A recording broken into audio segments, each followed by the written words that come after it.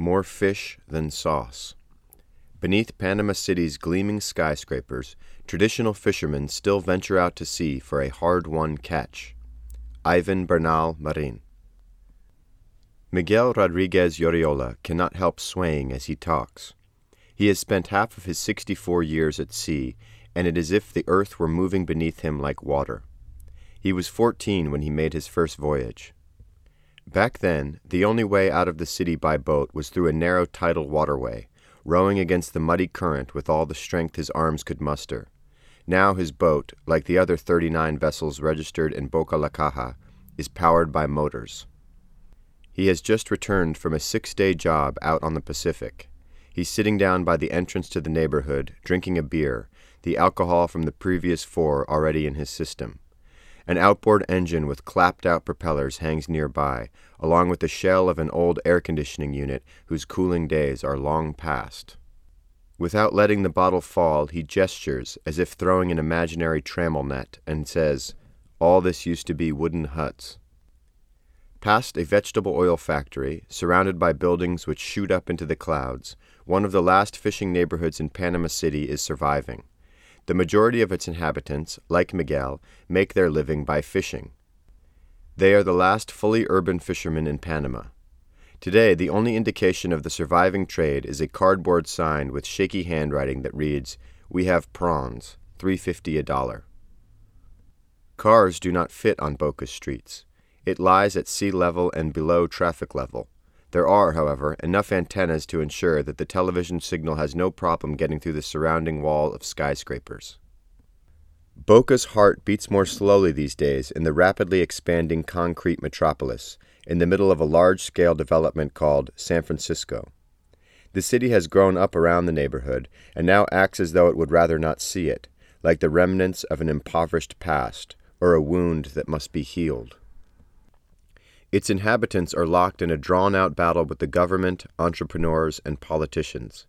They don't want to sell their land unless they get $4,000 per square meter, about $370 per square foot.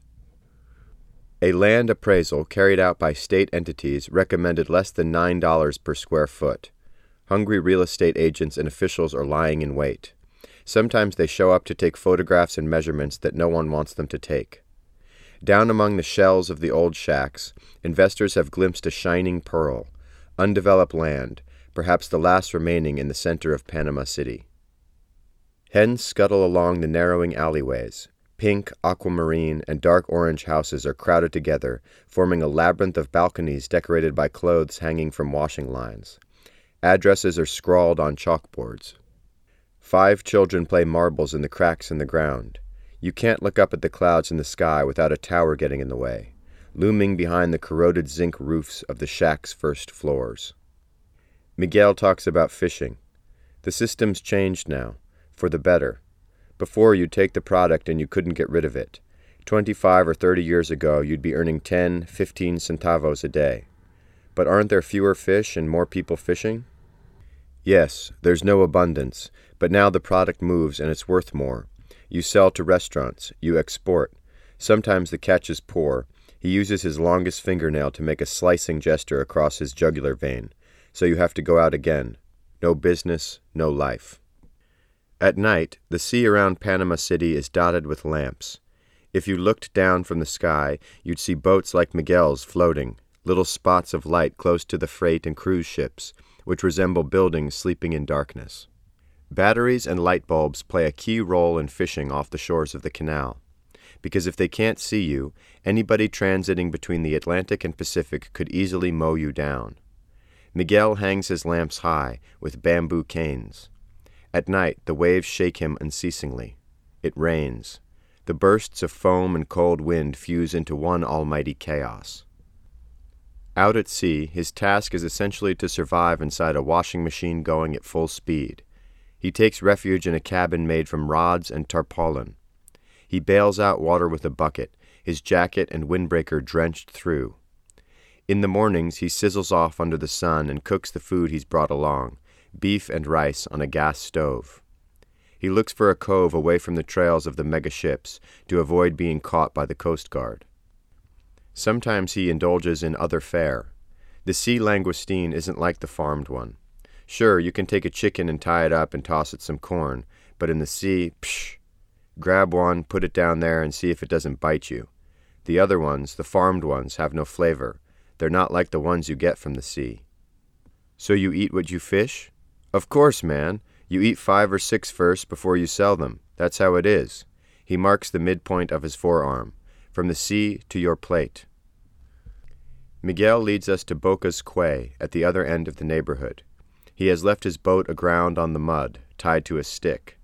When the tide comes in, it will float up on the spot. 4 unsmiling men are repairing a net on the shore. They cut nylon, they haul, they strain, they hammer on a log. As they see me approaching, their faces seem to say, "Who is this clown?" An office chair bobs up and down in the water with bottles, cans, bags, broom bristles, and a group of small rotting boats. This is the headquarters of one of the 4 traditional fishermen's associations registered in Panama City. Day is here, coming up fast as it does in the tropics. Suddenly, our 2 hours tour and series of interviews are cut off by the gestures of a bare-chested young man with a shaved head and the dead eyes of a sea bass. Tattoos reach all the way up his neck.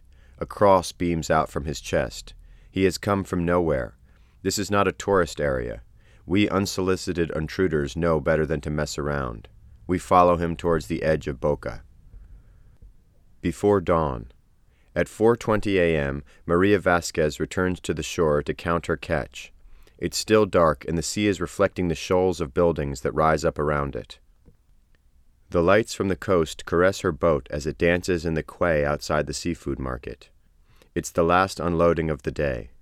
A voice sings out from the radio of the man receiving her load.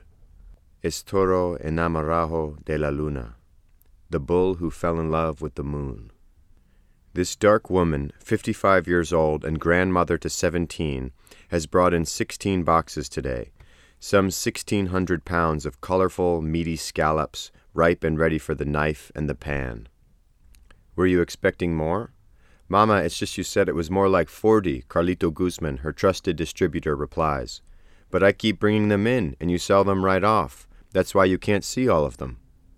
Her husband Abraham, 67, is waiting for her at home. He's retired. These days their son, also called Abraham, 18 years old and thin as a rake, is the one who actually goes out on a boat to face the waves. The woman writes everything down in a notebook while her son gets his hands dirty. When she ties up her headscarf with its white ripples, Maria looks more like a pirate than a sailor. Her t-shirt is emblazoned with the shimmering English logo, "Get ready, it's time to fly."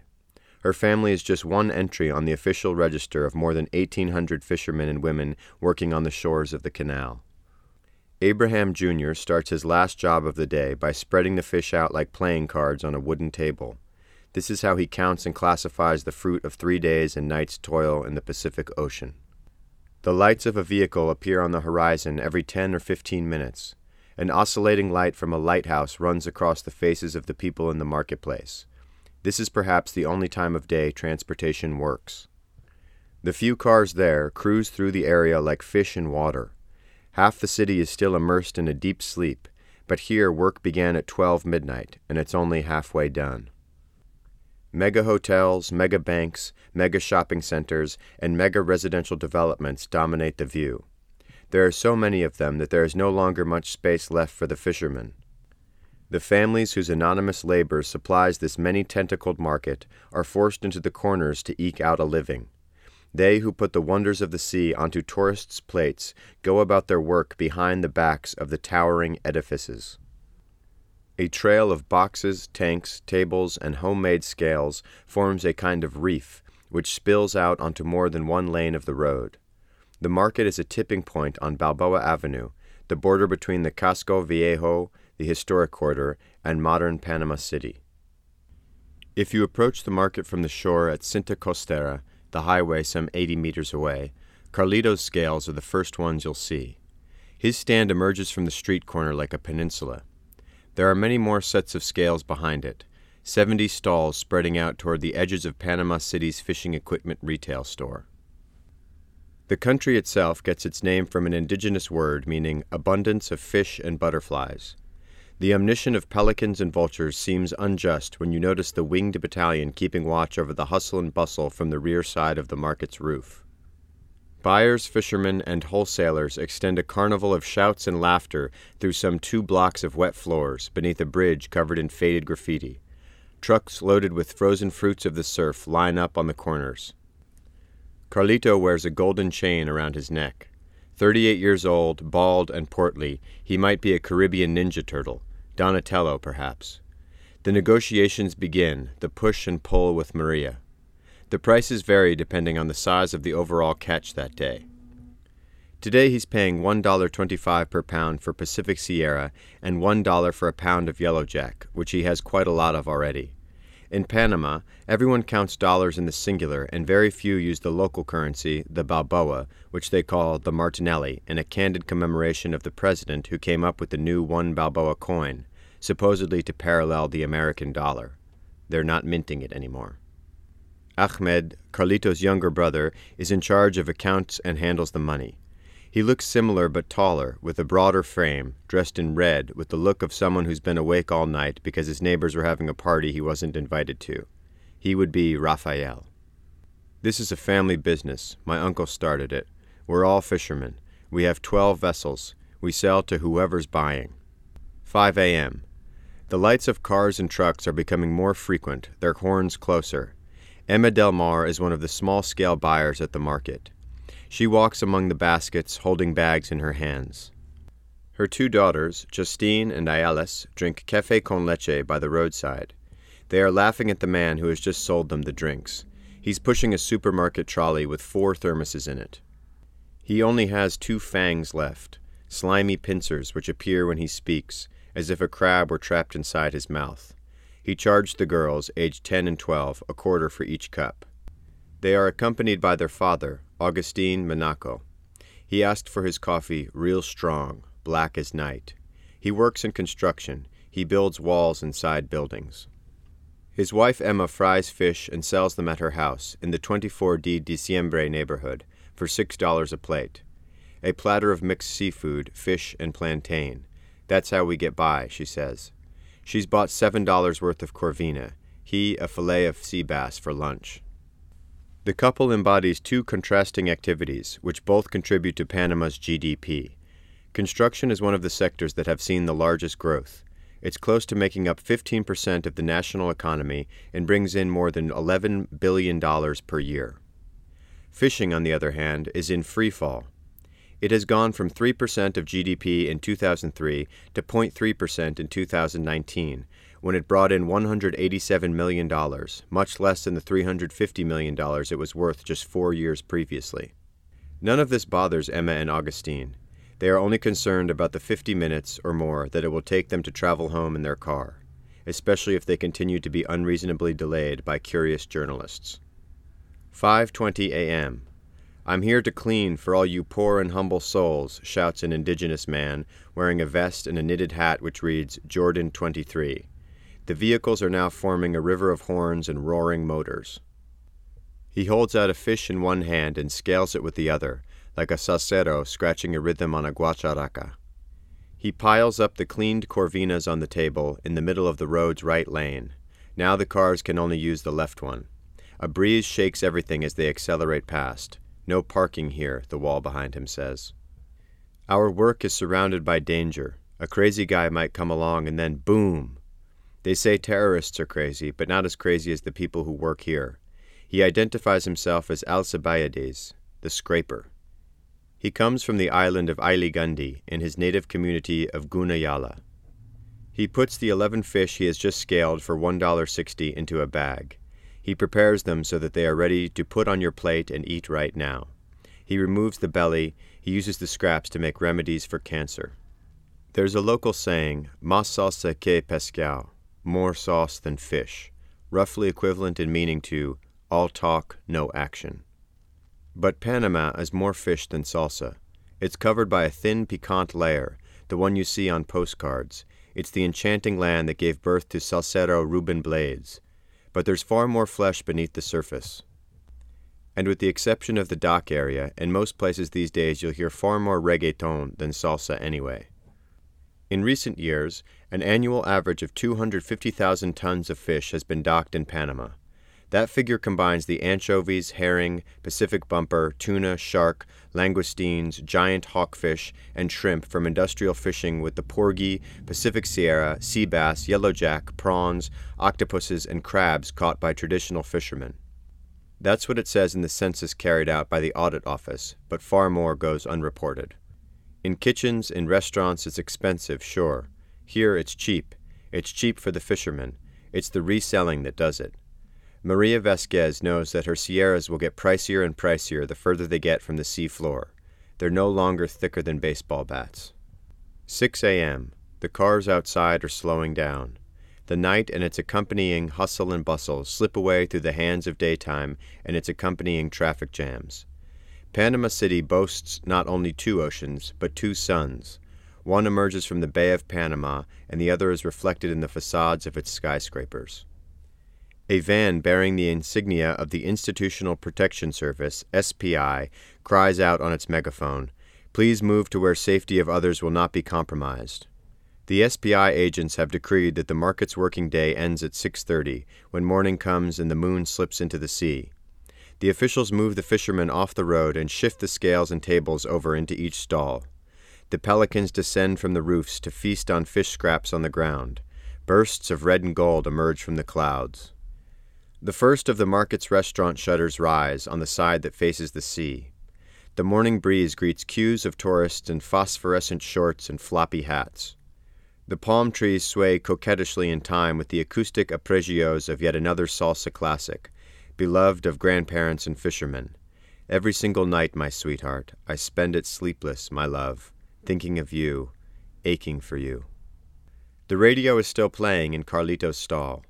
On the sea-facing side, where the fish is served cooked, he uses the name Econo-fish. For $15, Econo-fish serves up a crunchy fried piece of porgy. The price does not include the land dispute the fishermen are waging against the big construction companies, or the tension with the authorities over occupying public spaces in the early mornings.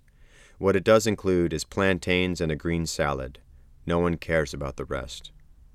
Get out. We hurry back through the alleys.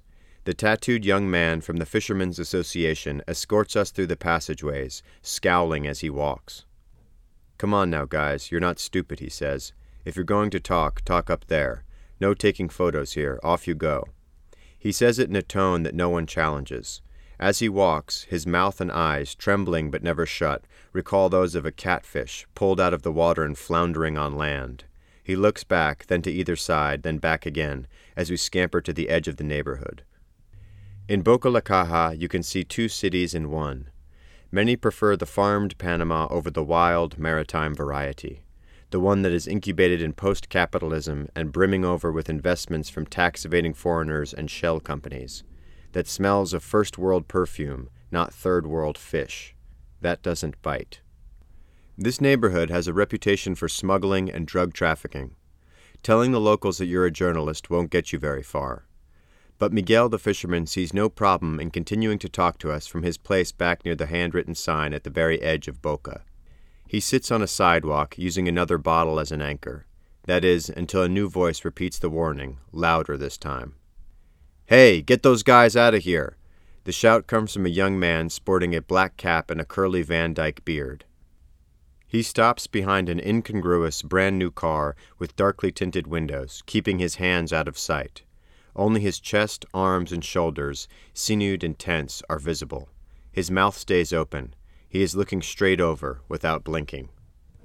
It's as if a deadly serious version of Mario Balotelli's angry goal celebration were staring right at you. Someone else points at us with a harpoon finger. Miguel falls silent, and with a hand gesture he makes it clear that we should leave. We know the neighborhood's reputation. It's not worth it. Time to get out of here.